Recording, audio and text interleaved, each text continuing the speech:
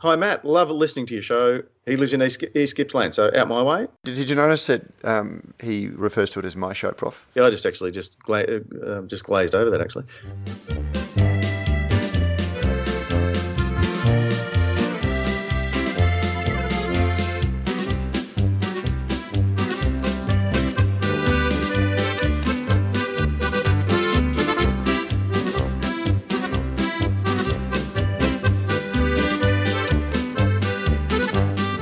Thanks to Cryer Malt, a grain of truth in every podcast. This is Good Brews Week. I'm your host, Pete Mitchum, and joining me today is Matt Kierkegaard. Morning, Matt. Morning, Prof. And joining us today, I'm pleased to say he's only an associate professor, but at least he's a real one. So we've got a prof and an associate prof.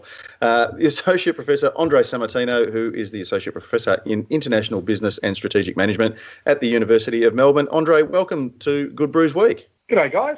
Very happy to be here. But you'd be fairly happy too. We should point out, particularly for our AFL-based listeners, that the Roos are probably doing a little bit better than you expected that they would be at this point, say, last year. Oh, that's very fair to say, yes. I had low expectations of the North Melbourne Football Club this season, but they've exceeded them by a great distance. Well, hopefully your low expectations of what it was going to be like to be invited on as a co-host for Good Brews Week are also similarly exceeded. I can only hope. All right, strap yourself in. We'll see how we go. Gentlemen, making news in brews this week. We're going to look at a new freight service that gets your beer from there to here and back. A new centre of brewing excellence for Brisbane proves that Queensland can embrace marketing cliches if nothing else. Small brewers are embroiled in a new beer wars. And can you really taste the ownership? Matt, Andre, let's start off. Perhaps we'll get the first one out of the way. Those who joined us at the Cryer Malt Brewers Hub at Fed Square, up at upstairs at Beer Deluxe during Good Beer Week, and were lucky enough to pop in on our seminar, would have heard Rick Dexter with a question from the floor. Many people will know Rick as the director of the Ballarat Beer Festival for the last couple of years, but he's been involved in freight forwarding as his main kind of gig for a while now, and he's joined up with LickX to provide a service whereby cold chain logistics by sea. We're able to send beer from the eastern seaboard across to Perth without having to traverse the Nullarbor. Good thing, bad thing?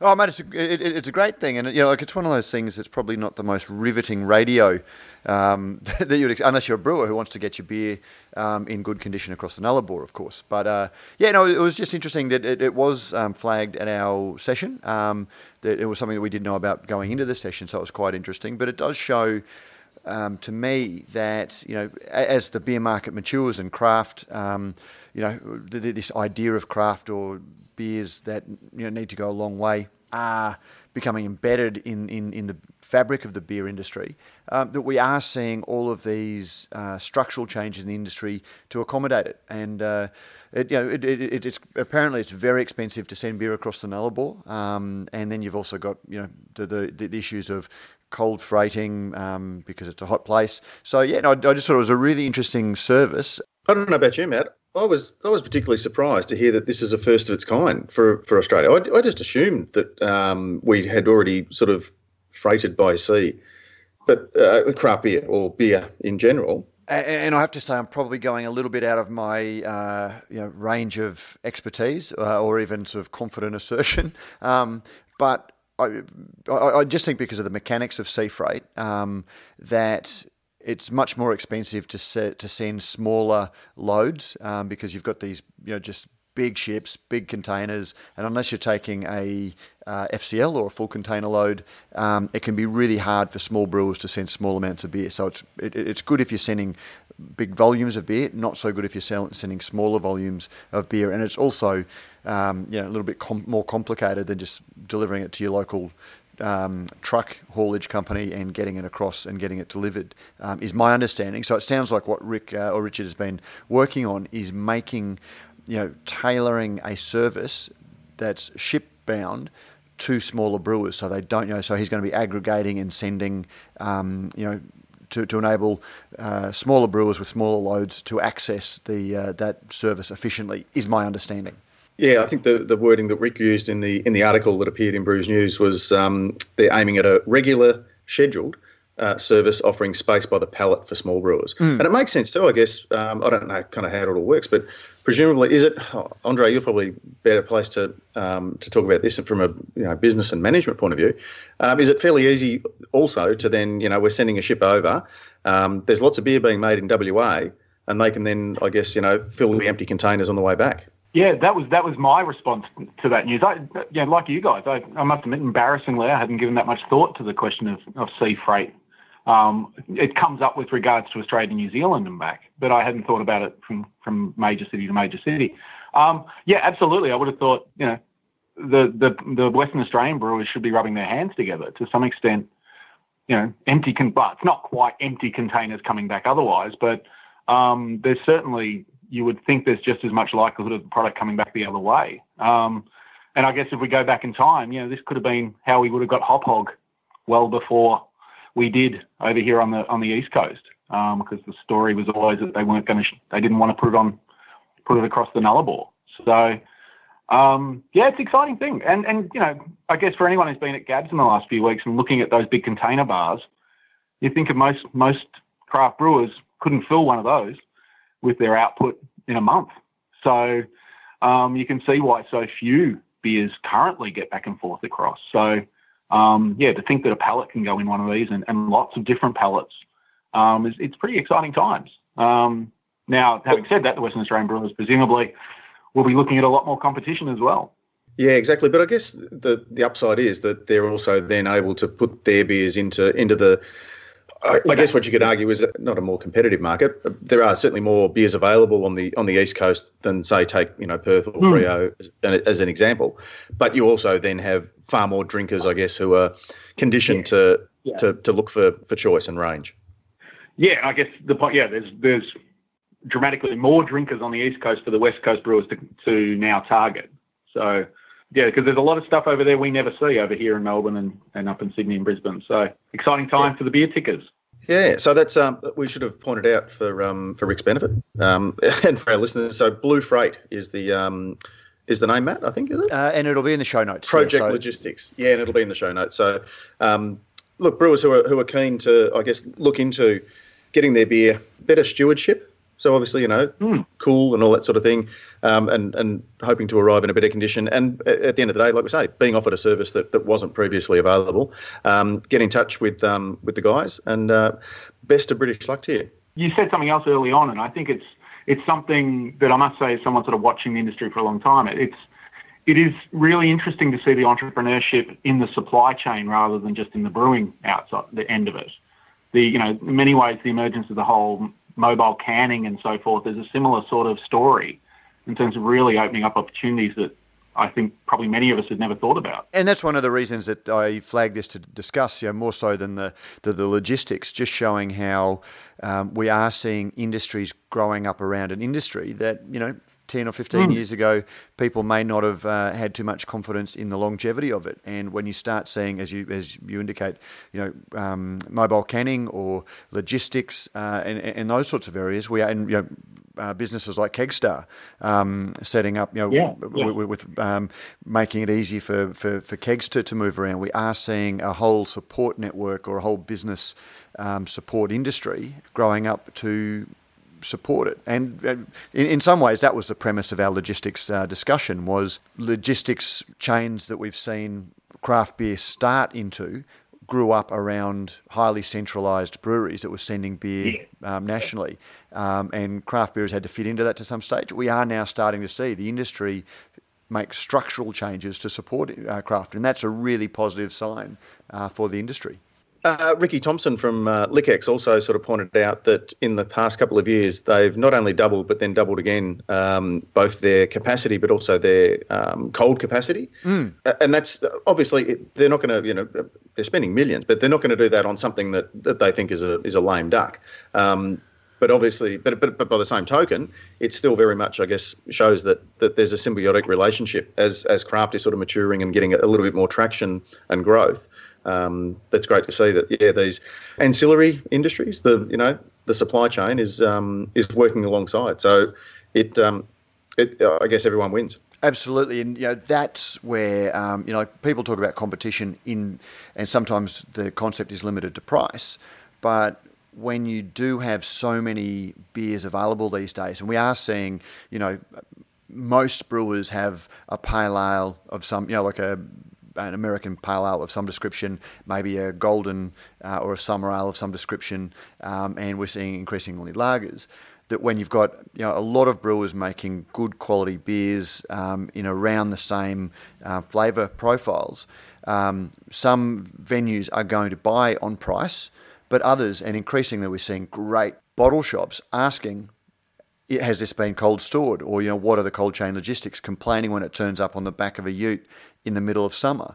And when you do have cold chain logistics and people are starting to adopt cold chain, then that creates a pressure on other brewers to do it. And ultimately, I think that's better for the industry, that because it's locking in, quality elements in the distribution chain, and not just having the chain catering down to a price. So, I think those sorts of things are fantastic for the industry. And if craft beer is better, then better logistics chains are good for that product. One other little thing that was just an aside in your article about the Blue Freight guys that intrigued me as an international business scholar is that they're looking to gear this up with boats to China as well.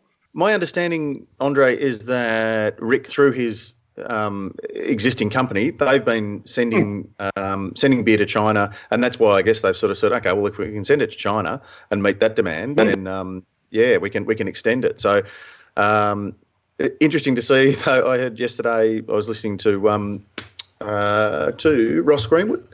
Talking about how the wine industry at the moment is perhaps suffering a little bit, that China might be punishing Australia for other matters by refusing to accept imports from, I think, 3 or 4 different wine companies, exporters. Oh, yeah. Treasury Wines have been had a profit downgrade on the basis of it. Yeah.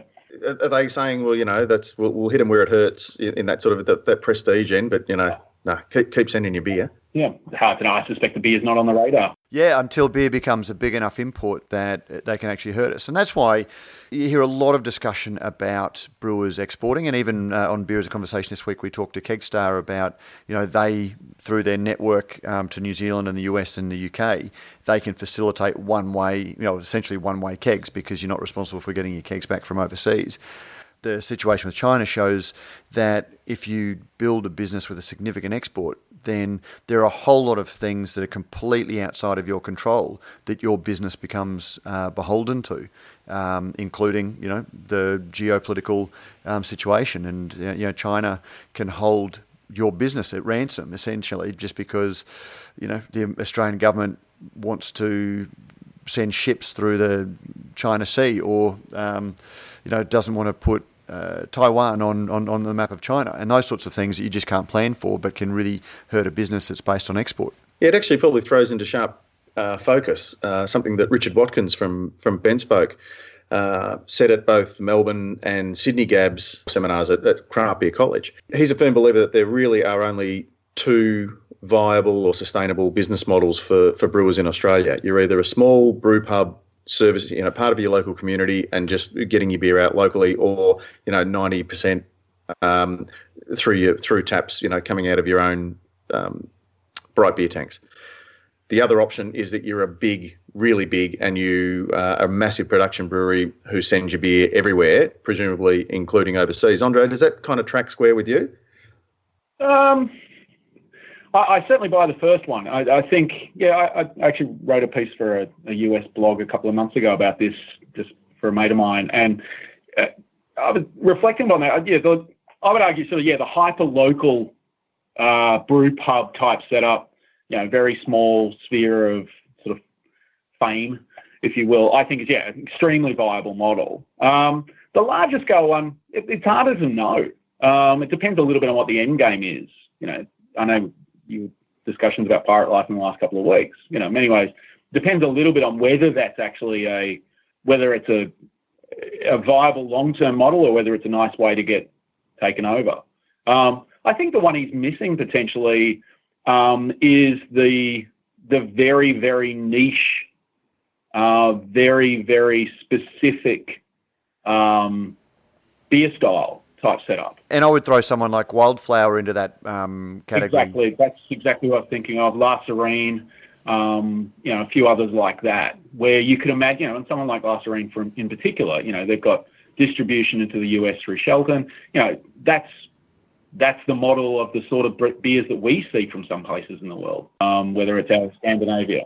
And to some extent with that model, you're relying on the strength of your brand as much as the novelty or interest in your beers to create the demand. Yeah. So you're not, because, when you look at, a sales rep is getting paid, 35 to 60,000, just a fairly low end sales rep is getting paid 35 to 60,000 depending on hours and bonuses and those sorts of things. That's a lot of beer that you need to sell, and you sort of see it in Brisbane that there are a lot of the local breweries are getting picked up and taking those rotating taps because a lot of the bars want to support their own, and you've got to make a lot of sales calls as a rep on the ground trying to pick up those changing taps. And I just think that for a lot of breweries, that's just an uneconomical practice, unless you do have a brand that's so strong that the pubs are actually phoning you. You don't need to make sales calls because the pubs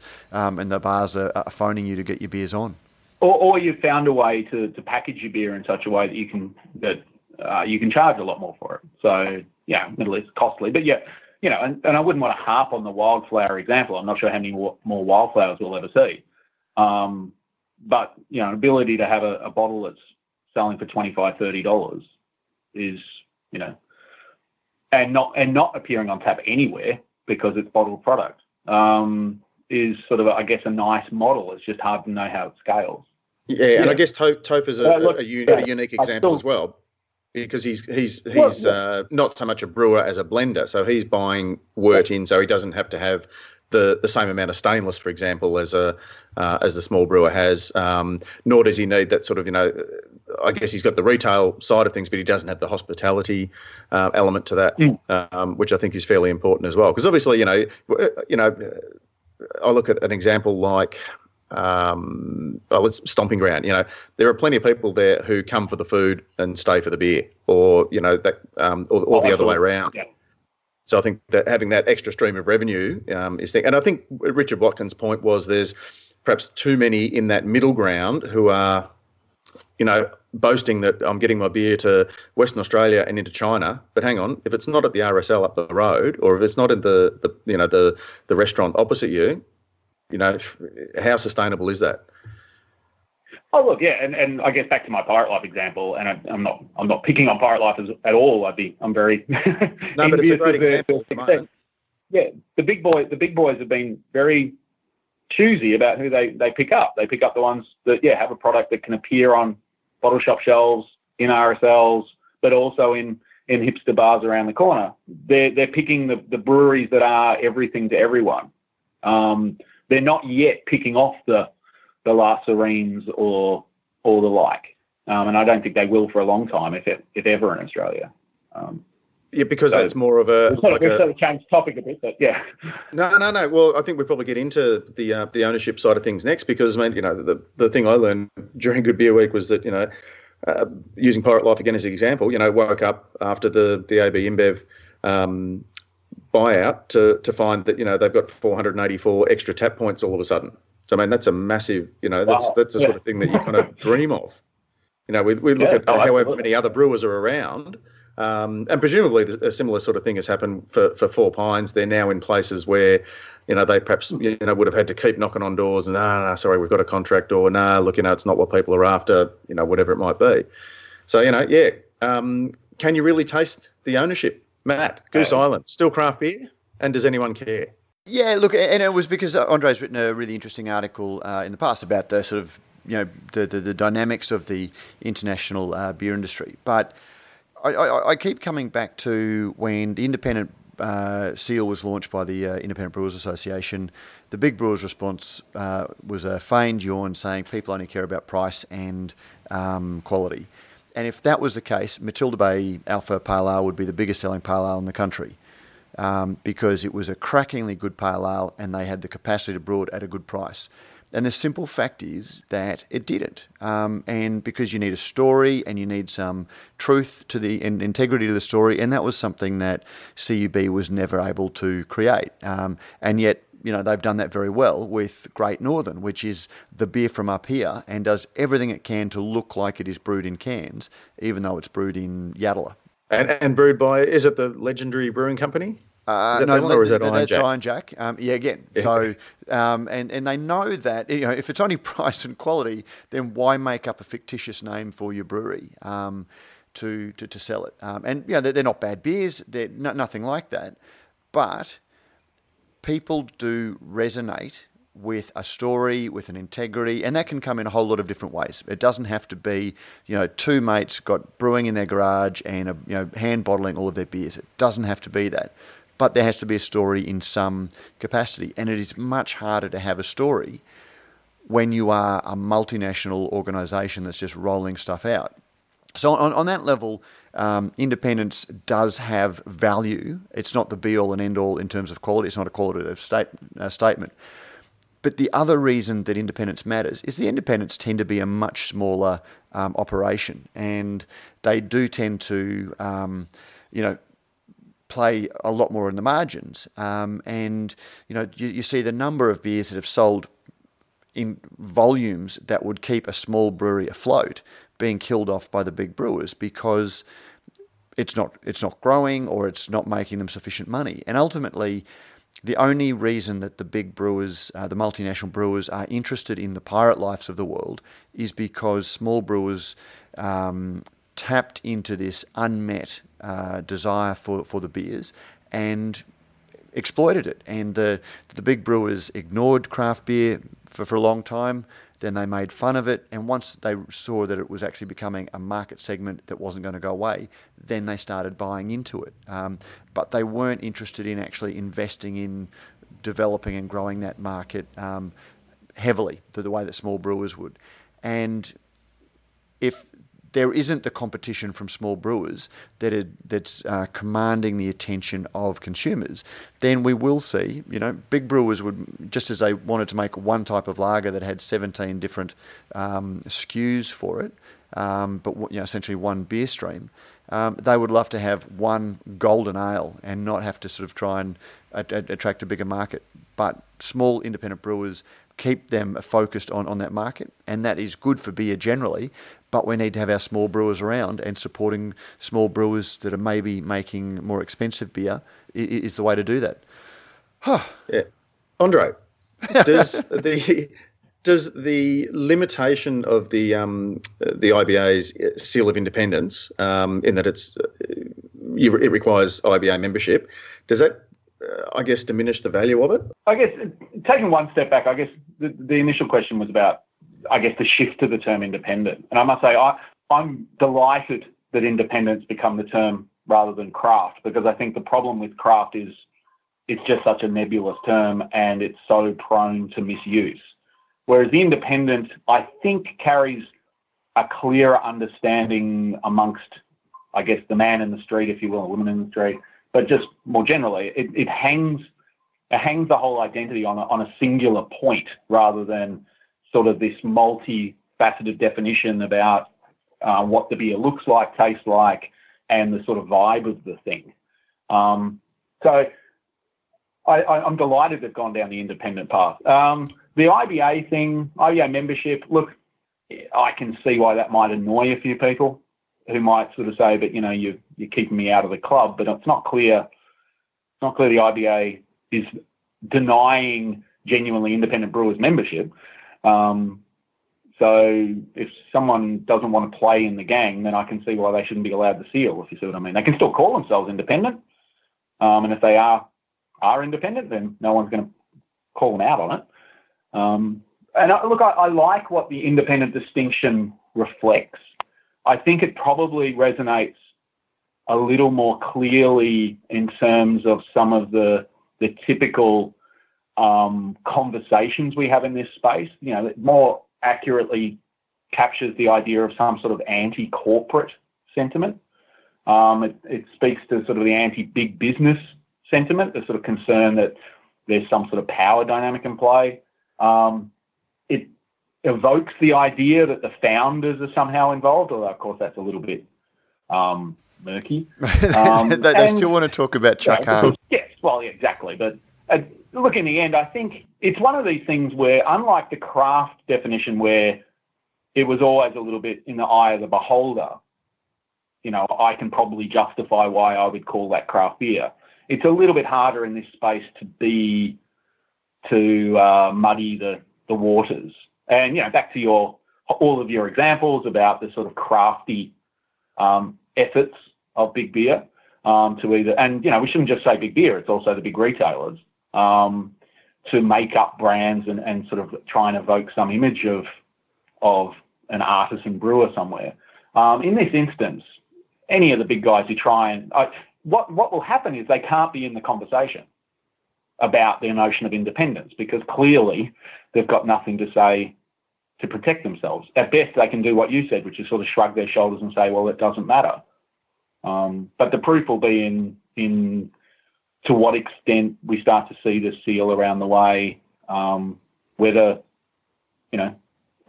it becomes something we see up on walls in pubs or wherever it might be. Yeah, it's not going to change the world, but it's going to at least give someone the ability to hang their hat on it. And it does actually do a good job of demonstrating the question of what happens when I wanted to say craft brewer, an independent brewer is taken over, because all of a sudden it's very clear that they are losing their independence. And it becomes a conversation then about what does it mean to lose your independence? And, that's at least a healthy conversation because if anything, back to your examples for the last few weeks where you've been talking about Mountain Goat and Pirate Life and so on, it gives them perhaps even as the acquired firm the ability to say, but here's an example of how we've maintained our independence in terms of our brewing activity. So at least the right conversation stays in play. And that's where I think, it's going to take some time to see the logo roll out on bottles and cans just because of the packaging. But having it available in bottle shops and having it available, and I believe Dan Murphy's indicated that they were open to putting it on the shelves there, but having it at tap points where in my view, one of the key reasons that the large breweries are buying the small breweries is to create that illusion in pubs that the pub has a selection of craft beers, because consumers have shown that they do want a selection and they want different beers, and that had started to see publicans lowering the number of taps that they were willing to contract, which then put up the high volume mainstream beers to play as well. So by having Pirate Life, Four Pines, Carlton Draft, and Cascade potentially, plus the mainstream offerings, on a tap handle, it gave the appearance that in the pub you've got a selection.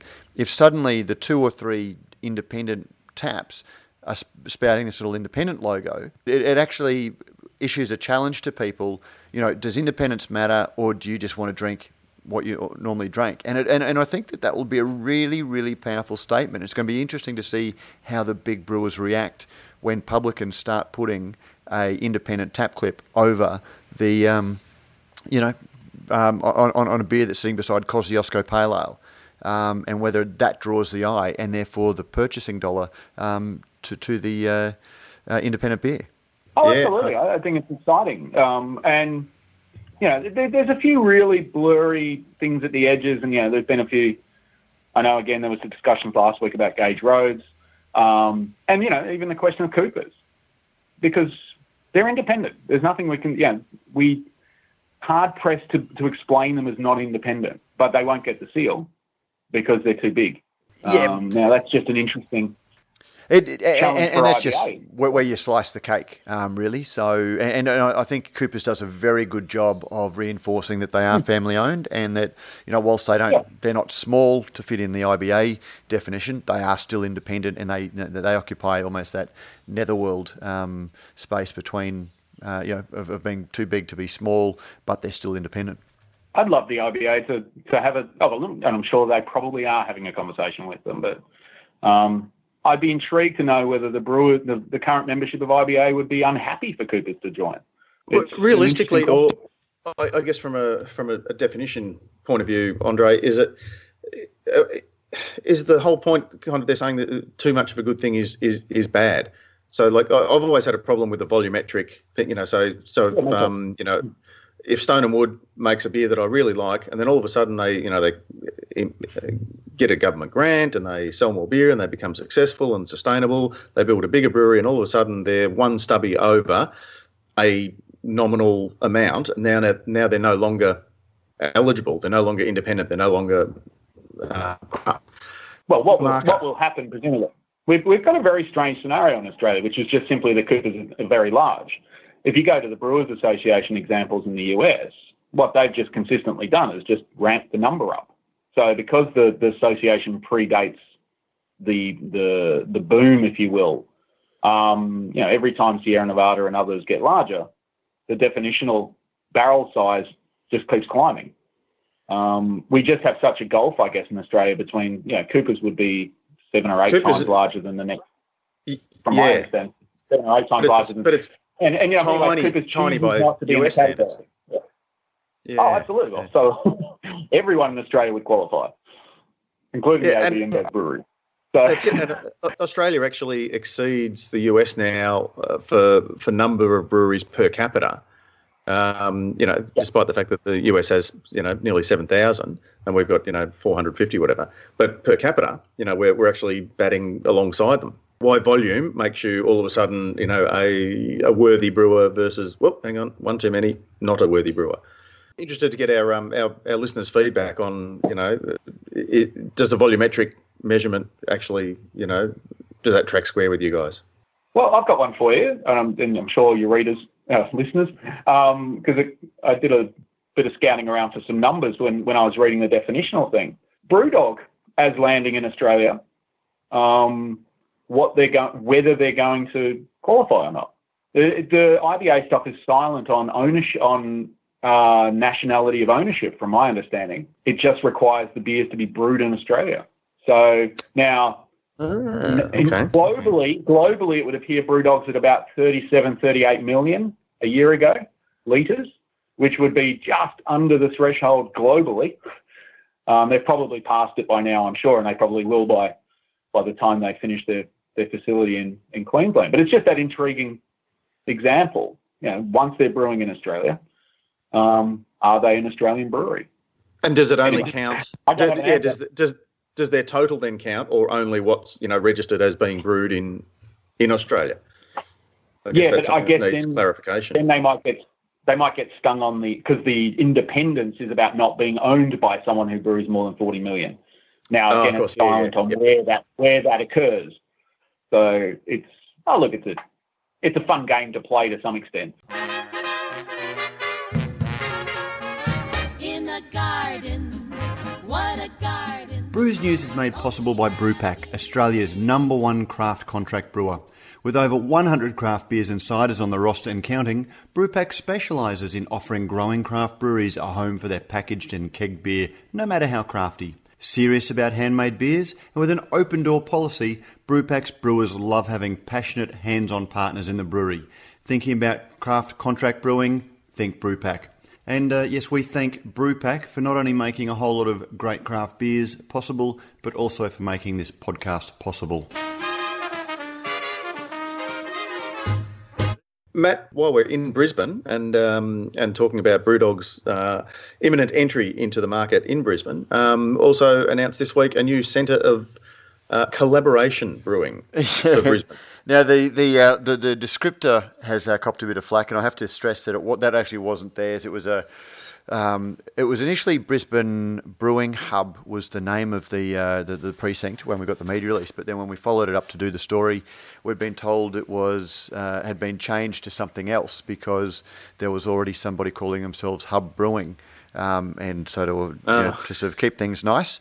So, and then the new name that they were putting out there, or the new description they'd been putting out there was a little bit confusing. So that collaborative brewing centre or centre of collaboration was an editorial line that I used to try and describe it, because it sounds like it's a on one level a contract brewing space setting up in Brisbane. They've put a price figure of $15 million. We're digging down a little bit deeper into what that whether that's brewing equipment or a lot more. But it's a new facility. There's apparently going to be 3 different size brew kits. They're going to be looking at providing contract brewing services, but it sounds like they're also looking at becoming a home or an incubation hub for gypsy brewers, people who want to go in and brew themselves and be much more hands-on. So kind of timeshare, do you envisage that, you and I and Andre want to start up a 2 profs and a Matt brewing company, and we want to start brewing our beer. We basically buy timeshare? Yeah, that's how it sounds. How it actually works, because Ian Watson, when I replied to a comment on that last night, Ian Watson from Slipstream weighed in and said he'd be very surprised if that was the model that they were going to run, letting children play on, inverted commas, children play on, on the big boys' toys. On the big boys' toys. But I'm sure that's the way that they're talking, and that's the way that they seem to be moving. And how they manage that remains to be seen. But it sounds like an interesting thing. There are a lot of brewers that have small venues, or a lot of brewers that have contract-only arrangements in southeast Queensland, and it sounds like it might be catering to them. But they also did say that bars or bigger chains that wanted to have their own house beer could get it made there. Southern brewers who, having talked about logistics and the cost thereof, who wanted to have their beer delivered fresh here in Queensland, but can you brew it up there for me rather than me sending it up? So for those who don't know Morningside, Matt, is this an existing facility, or is this a big pile of dirt somewhere that they're going to build on? Okay. Yeah, so it's a new facility. Morningside is out towards the bay. It's east of the city, and it's an interesting area to put it because there is some commercial spaces there, but it's also quite a residential area as well. So interesting space. It's getting out towards the Brewdog planned venue. It's just it was very interesting news. It's something that I'd been hearing rumours about, and it suddenly popped up to the surface last week. Now, the fellow that's putting in the application does think that he's going to be up and running by the end of the year. We're now in June. He's only just put his council permits in, and I would be very surprised. He says he's 100% confident. I would be very surprised if council just ticks the boxes straight away on that sort of venue. You go. Is this a business person or somebody in the beer businthis, or with a link to it? Yeah, just somebody in the business, got a background in home brewing. So we're digging a little bit deeper at this stage just to find out a little bit more, because it is such an interesting story. We just sort of put the basic proposal, what he was proposing, and then digging a little bit deeper. So on those 2, Matt, the Brewdog one and this one, will either of them have a hospitality or like a cellar door or a tap room, a restaurant, a bar, or are they just going to be production breweries? Brewdog absolutely will. Brewdog has a tap room, hotel component, it's going to be a significant hospitality component. And this week we've also seen Brewdog go to Facebook, go to social media, asking people, or incentivising people to find their next couple of bars. So the rollout for the Brewdog bars has already started in Brisbane. In Brisbane and nationally, I think. So they're looking, and that was the interesting thing when Brewdog announced a $30 million brewery. That was the big announcement that the government made. My understanding was that the brewery component was only around about 10 million, and it's never been fully answered what the balance of that $30 million investment would be. And that sounded like it was going towards a significant rollout of Brewdog bars nationally, which is part of the game plan. Which, if I was craft brewers, on one hand, it's very exciting for Brisbane that Brewdog has shone a spotlight on Brisbane, and Brewdog is going out there collaborating with a lot of brewers at the moment for that feel good, we're the good guys of the craft beer industry. But then the biggest part of what they're doing is this BrewDog pub empire.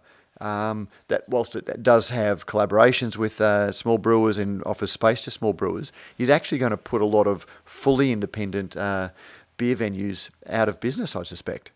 Is that just kind of the nature of competition, the capitalist system? Have you guys been to one of these BrewDog pubs around the way? Mate, I did. I think it was Rome or Florence, and I was left with the impression. I was actually, when Prof and I have discussed this in the past, I was left with the impression, well, okay, I've left the streets of Florence, which is one of the most magnificent cities in the world, and walked into a place that I could be, it's like walking into an airport. When you're in an airport, you could be anywhere in the world. And BrewDog was a little bit like that. And it's a fairly... Yeah, it's the Irish pub of the next generation. The craft beer Irish pub, Plastic McPaddy's pretend Irish pub. Okay. It's a little bit more substance. It's not quite there. And in many ways, it's funny, I've walked into enough craft beer pubs around the world that look like they're mimicking a BrewDog bar that it's almost a circular process. I can't help but think they're sort of a bit of a stepping stone. It's a little bit of a gateway venue scenario where I can't imagine that the hardcore craft drinkers, independent beer drinkers, are going to all of a sudden embrace them. But you can imagine them certainly eating the dinner of a few more larger bars that sort of are just your after work hangouts. I see craft beer geeks embracing them because they just have that hype factor about them, and they make amazing, they make really good beers, and they make really interesting beers as well, and they're very good at promoting that. So I actually see, I see that they are going to do that quite well, and it is going to up the competition bar. As Prof says, there is a two-way street to competition, but at the moment there is a inherent quality about them, but they do have a substantial private equity investment in there. And so long as the organic growth is going, it's going to go quite well. But I just sort of look at the Bavarian Beer Cafe franchise around the country. It was a smallish sort of group for a while, and they did a pretty good job of popularising a German experience. It was good beer. The food was, good and authentic German. There's that sort of slightly tacky, slutty dirndl thing to the waitresses and things. Mm-hmm. But by and large, it was a pretty good place to get good quality beer and good quality German food. They've had a major, they've been bought out by private equity lately, and I don't know if you've seen it recently. Yeah. The marketing has just gone completely downhill. Whilst they used to have a German schnitzel, these days it's all dirty schnitz and 20-cent wings, and it could basically be an ALH pub for Germany. A German themed ALH pub these days. Yeah. I sit on the fence on the BrewDog stuff. I think actually they make pretty good beer. And they're very strong entrepreneurs. And my limited experience of the BrewDog pubs, particularly in the UK, and conversations with brewers in the UK, is they're surprisingly collaborative, and they're also surprisingly hands-off, from my understanding. That if you run a BrewDog pub locally, often you will get quite a lot of autonomy about what's on tap and who you reach out to and so forth. And a lot of the British sort of independent beer scene has been driven by people who ran BrewDog pubs for a while and then went out on their own. So, weirdly, I'm not sure they're quite as corporate as we think. Yet. But, proof will be in the pudding, and I don't know if it's like that once they step outside of the UK either. So it'll be an intriguing example. I'd like to ask you actually a question, if I could. I'm picking your brain more than anything else. You talked about a lot of the Brisbane and surrounds brewers contract brewing. Where are they currently contract brewing? There have been a number of breweries that have opened up that have excess capacity. So, they're places that are brewing, like Slipstream. Ian Watson and Slipstream brew quite a few beers under contract for some of the smaller places or some of the contract-only labels. Four Hearts does some. There are quite a few. A lot of it is genuine cuckoo, where you're sort of laying your eggs in somebody else's nest because they've got excess capacity. But there isn't an equivalent of brew pack or no or the like. Okay, that's what I was curious on, and just because I was up in Brisbane a few months ago and finally went and stumbled into Newstead and was stunned by the size of it. Does Newstead do a lot of contract for others, or are they actually doing that amount of volume? Their volume is growing. I don't think they do contract, but they do a lot of collaboration. So their Newstead brewery, the original Newstead brewery, is very much a collaboration centre where they, seem to be popping out one-off and collaborative beers very, very regularly. Okay. Yeah, I was surprised by this. I'm talking the one across the road from the rugby stadium. Yeah. So that's a big one. No, I don't believe they do contract brewing there. Surprised more than anything else. That's fine. It's certainly capable of putting a lot of beer out. Yeah, that's what surprised me. And I guess that's us down in Mexico who don't understand what happens up there. I didn't realise quite how big they were. All right, we might quickly go. And Matt, letter in the mailbag this week. To matt@brewsnews.com.au, and please send in your feedback or your comments or anything you might agree or disagree with. Now, this is from Landon Moss. Hi, Matt. Love listening to your show. He lives in East Gippsland, so out my way. Did you notice that he refers to it as my show, Prof? Yeah, I just glazed over that, actually. I live in East Gippsland, so it gives me a great insight into what's happening in the beer world, as we are fairly isolated from it down here. The purpose of me writing this is to share a major gripe I have, and is one of the reasons I love craft beer in cans so much. With all this being said about packaging and beer freshness, I think this is relevant. All right. Most of the craft beer available locally and most affordable comes in bottles, and I find after the first swig, all I can taste is metal, or to be more precise, rust. This ruins the whole beer and I feel ripped off. There is not always a glass handy, and I shouldn't have to wipe down every bottle before I take a drink. IMO, in my opinion. Is this something you've come across? Really makes me angry when I forget to wipe the bottle, especially when they are from quality breweries, and he named some. Would be interested to hear your thoughts. Rust on bottles. Have you encountered this, Matt? I have to say, I have in the past. Sometimes I've probably noticed it after I've poured the beer out and put the bottle down, and just sort of noticed, particularly on the brown bottle, you kind of get that ochre, reddish ochre tinge that just sort of jumps out a bit. Yeah, look, and he included a photo. I'll pop the photo into the show notes. It's an interesting one. I've sent the photo and the details off to a couple of packaging managers to get their opinions, because I wasn't sure whether it was an issue with the crown seal, maybe rusting from the crown seal, or, just poor bottling hygiene where it's not been rinsed properly, and so you've just, because when the bottle fobs and there's a little bit of beer left on the top, that if the crown seal goes over that, because it looks like it's actually growing around the edge of the crown seal, which to me would indicate that something's leaked out, or alternatively hasn't been washed away and maybe grown. Yeah, so I thought it was the crown seal. With some packaging machines, there's a hand-fed hopper that the crown seals go into, rather than, a long sort of narrow tube that they all go into one at a time. And that perhaps they've been sterilised or washed or whatever, and so there's a little bit of moisture on the metal edge of the crown seal, and that then kind of gets locked on, but obviously the little crimps mean that there's a little bit of exposure to air outside of the bottle, not necessarily inside the bottle, and that's causing the rust. So it's not something I've ever been worried about, but it's not something I've ever really thought about to this extent, and I think we probably should look into it. So you've got feelers out with production managers. I do, and but it's one of those things. Some people are particularly susceptible to certain flavours, and this might be one that Landon is susceptible to, because more often I hear people saying I can't drink beer out of cans because of the metallic taste. So it feels much, it's interesting to have the reverse said with bottles. So look, and as he makes the point, you can't always have a glass, no matter how much of a sort of beer aficionado you want to make of yourself. We will take that question under advisement, Landon, and get back to you. But in the meantime, you are the Beer Cartel letter of the week. There you go. Congratulations. Well done, Landon. follow his lead, people. Send us in a letter.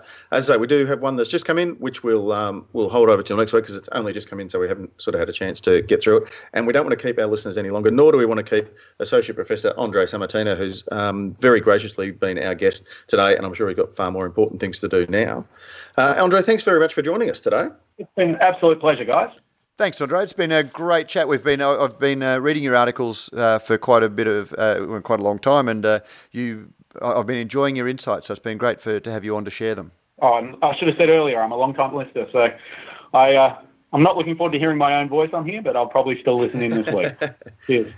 Well, mate, if you do actually if you have enjoyed the experience, then Matt and I will take all the credit. If you didn't, then blame my brother-in-law, Chris, who works at the same fine institute of academia that you do, and who was the one who convinced me to send out the invitation. I'll drop Chris a line to thank him. Cheers, guys. No worries. And thank you very much, listeners. Thanks very much for joining us on Good Brews Week this week. We'll do it all again next week. But until then, drink fresh, drink local. But at the end of the day, drink whatever makes you happy.